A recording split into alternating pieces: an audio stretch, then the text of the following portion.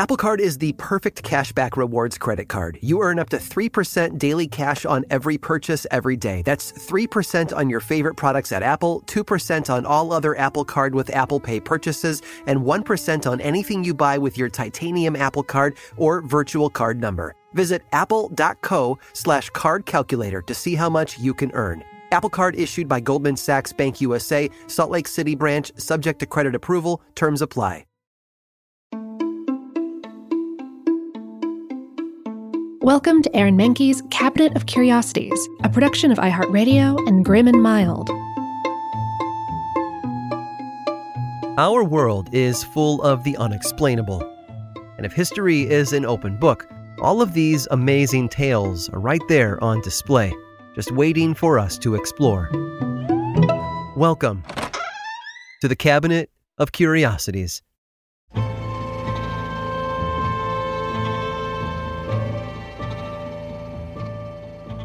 People are more than just what we see every day. They're made up of successes and failures, books they've read, films they've watched, music they've listened to, and schools they've attended.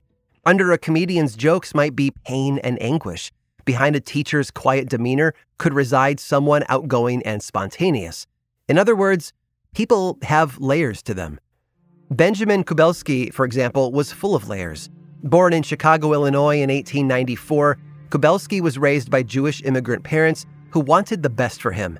They got him started on violin lessons when he was just 6 years old, with a dream of him playing professionally as he got older. Kubelski loved the violin. He just hated practicing.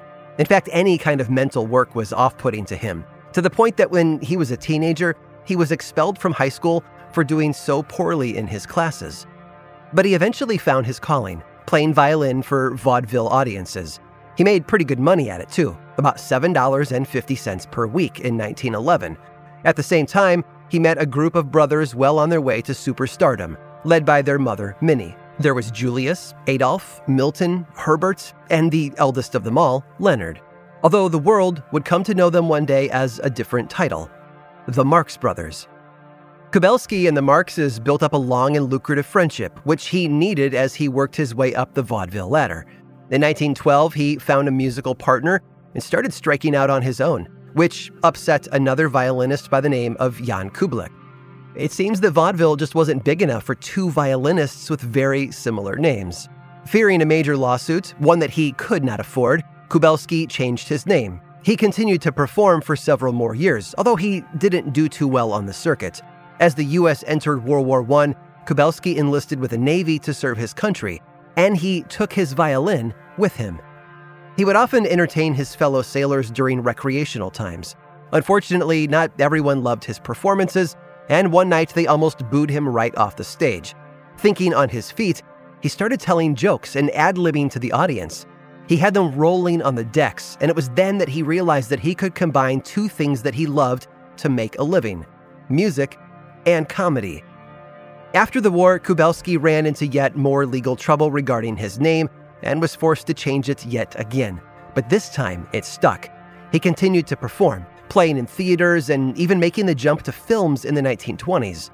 But the 1920s marked more than just a career change for Kubelski. In 1922, at a Passover Seder he attended with a friend, Zeppo Marx, he met the woman who would one day be his wife, Sadie Marx, unrelated to the Marx Brothers. But they didn't hit it off at first. He upset her when he tried to sneak out while she was playing the violin for other guests. A few years later, though, in 1927, they did fall in love and married. She eventually joined him on his routines and took on the stage name Mary Livingstone. Not long after, the pair had a daughter, Joan, and Benjamin continued to climb in popularity with American audiences. Except by this time, he wasn't known as Benjamin Kubelski anymore.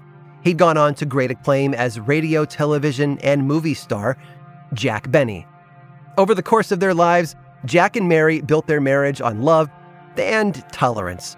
He loved her deeply, but he also had a wandering eye. Still, he knew how important she was to his success in show business and in life. Thanks to her involvement, Benny's character became something of a family affair. Her brother even produced several of his radio and TV shows. So when Jack died in 1974 from pancreatic cancer, it was understandable that Mary was despondent. She had lost the love of her life in the worst possible way. But then something happened. A day or two after he had died, she got a knock at the door. It was a courier with one red rose, just for her. The next day, another rose arrived, and after that, another. She called up the florist to ask what was going on, and that's when she learned the truth. The florist told her that Jack had put a special clause into his will. Following his death, Mary was to receive one rose every day for the rest of her life. And she did, until her own passing in 1983. Jack Benny wasn't just a comedian and an entertainer. He was also a romantic.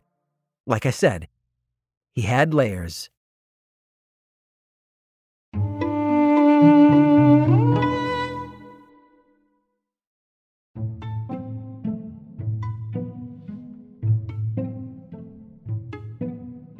Some people don't wait for opportunity to strike. They go out and make their own luck.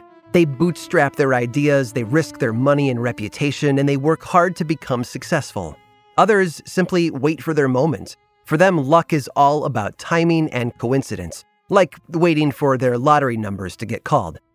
But Japanese businessman Tsumoto Yamaguchi didn't make his own luck, and he didn't wait for it to come around either. Depending on how you look at it, he was either the luckiest man who ever lived or the unluckiest. Yamaguchi was born in Nagasaki, Japan in March of 1916. He served as a naval engineer before joining the Mitsubishi Corporation in their heavy industries division. Yamaguchi's main office was in Nagasaki, but in the summer of 1945, he was sent just over 260 miles to Hiroshima on a business trip. The plan was to work there for 3 months before returning home. On August 6th, Yamaguchi left the Hiroshima office along with 2 of his co-workers bound for the train station. But as he started walking, he realized that he'd forgotten his identification back at his desk, so he ran back up to grab it. With his ID firmly in hand, he was on his way to the docks around 8:15 in the morning when he looked up to see an American bomber fly overhead, along with 2 parachutes drifting toward the ground. And then suddenly, there was a bright flash of light. Yamaguchi was sent flying. His eardrums ruptured and his vision blinded in the process, and the upper left side of his body was burned. He didn't realize it at the time, but he had just witnessed the detonation of the Little Boy atomic bomb from 2 miles away.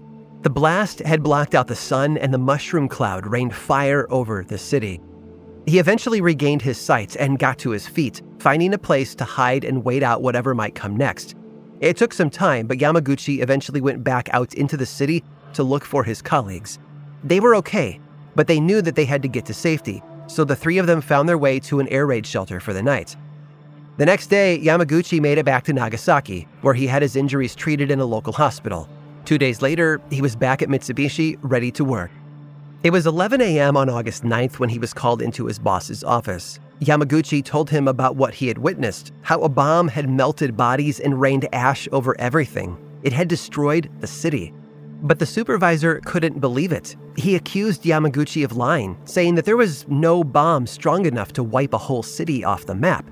And then, just at that moment, as though it had been summoned by the supervisor's disbelief, another flash of light went off outside. Yamaguchi leapt out of his chair and dropped to the floor as the windows exploded with broken glass all over him. He would later tell a reporter that he thought the mushroom cloud from Hiroshima had followed him back to Nagasaki. But what had actually happened was that another American bomber had just flown by and dropped the Fat Man atomic bomb about 2 miles away. Still, Yamaguchi was well within range of the bomb's effects. His bandages were contaminated, and he was hit with another dose of radiation. But he wasn't worried about himself at that moment. He fled the Mitsubishi offices and trudged through the rubble of Nagasaki, hoping his wife and child were okay. When he got to his house, he saw that half of it had been destroyed in the blast and feared that they may have been killed. But luck had found him for a 3rd time in less than a week. At the time the bomb went off, his wife had been with their baby at the store buying burn ointment for him. They quickly ran and hid in a tunnel until it was safe to come out. In a weird twist of fate, had Yamaguchi not survived the Hiroshima blast, his wife and child might not have been out of the house when the bomb fell on Nagasaki and collapsed half of their home. Yamaguchi went on to help the Allied forces as a translator before going back to his old job at Mitsubishi. But in March of 2009, the Japanese government officially recognized him as the only survivor of both the Fat Man and Little Boy bombs. One man had been through 2 atomic detonations and lived to tell the tale. Sadly, he passed away in 2010 at the age of 93 from stomach cancer. Considering everything he went through, Tsutomu Yamagachi may have been the luckiest man on Earth by living as long as he did. And I would call that curious. I hope you've enjoyed today's guided tour of the Cabinet of Curiosities. Subscribe for free on Apple Podcasts or learn more about the show by visiting curiositiespodcast.com. This show was created by me, Aaron Mahnke, in partnership with How Stuff Works. I make another award-winning show called Lore, which is a podcast, book series, and television show, and you can learn all about it over at theworldoflore.com. And until next time, stay curious.